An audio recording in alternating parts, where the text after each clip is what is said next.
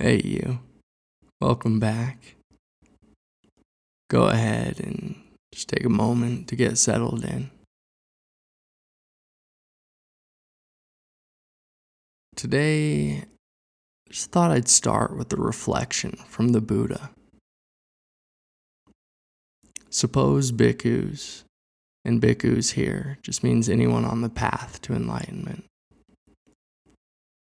Suppose bhikkhus, there was a house or a hall with a peaked roof with windows on the northern, southern, and eastern sides. When the sun rises and a beam of light enters through a window, where would it become established? On the western wall, venerable sir. If there were no western wall, then where would it become established? On the earth, venerable sir. If there were no earth, where then would it become established? On the water, venerable sir. And if there were no water, it would not become established anywhere, venerable sir. Okay, let's follow the Buddha's crumb trail here, using light as an analogy for awareness. Ask yourself earnestly, where can the light of awareness be established? Don't really think about it intellectually. Look directly at your mind. Where can awareness be established? Look for its foundation, its source.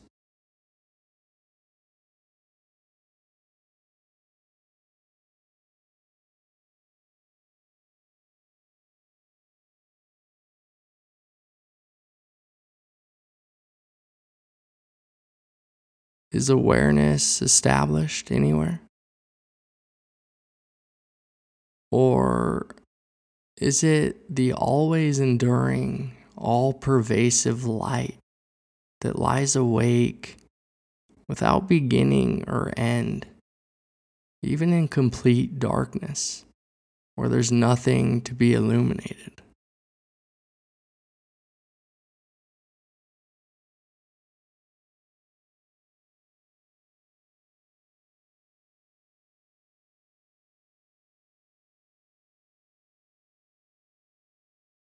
There's some similar reflections in St. John of the Cross's book, The Dark Night of the Soul, where he says, notice that a ray of sunlight which enters a room that is free from dust is less visible than a ray of light that enters a room filled with dust. This is because it's not the light itself that's seen, but rather the light is the means by which the objects it strikes may be seen. In striking these objects, though, the light itself is also seen through its own reflection of them. Were it not for this, neither the light nor the objects would be seen. So if a ray of light entered a window and went out another, and it met nothing on the way, the room would have no more light than before. The light would be invisible. Now, this is precisely what the divine ray of contemplation does in the soul. In the Buddhist frame, we might hear this as what mindfulness does in the heart and mind. By leaving the soul empty and in darkness, contemplation, or mindfulness, purges it and illumines it with the divine spiritual light.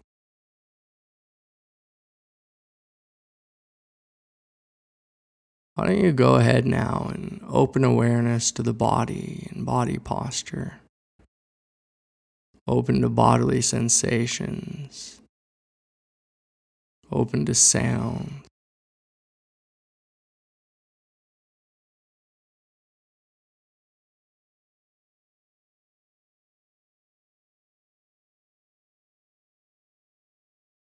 And now look directly at the nature of your own mind. Humbly and honestly examine it. What is awareness? Where is it? What is it like?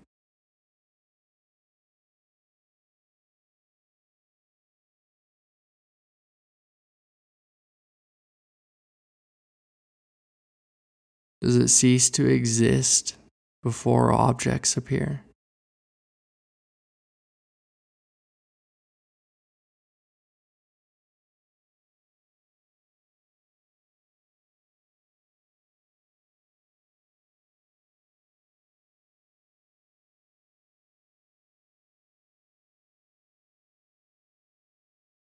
Does it exist in the space between objects? Or during cycles of deep sleep or general anesthesia?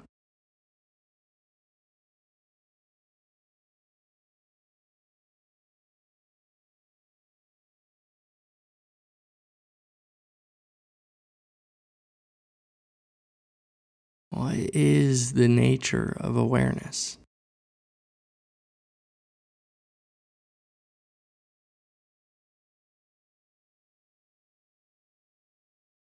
Is it ever born? Does it ever arise? Does it die or ever fade?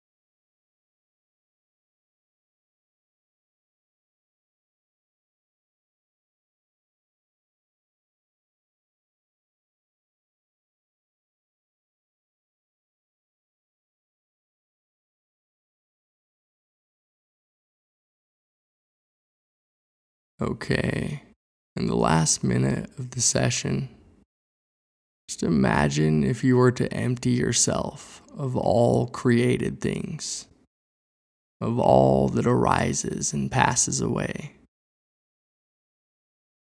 See if you can become the light of awareness, pure and undefiled.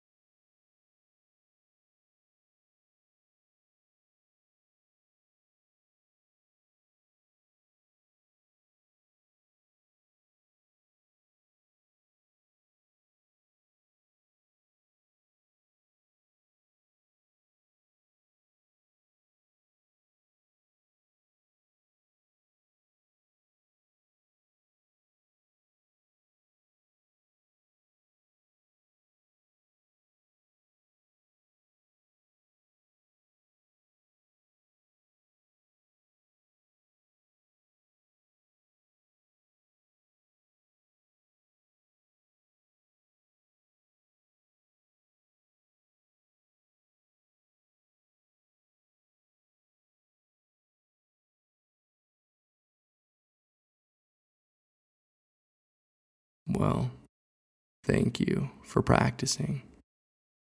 As you go about your day, just try to keep your heart pure, empty of attachment, empty of a separate and isolated self. And notice how this impacts your experience. Notice how it impacts your being in the world. And I'll see you back here tomorrow.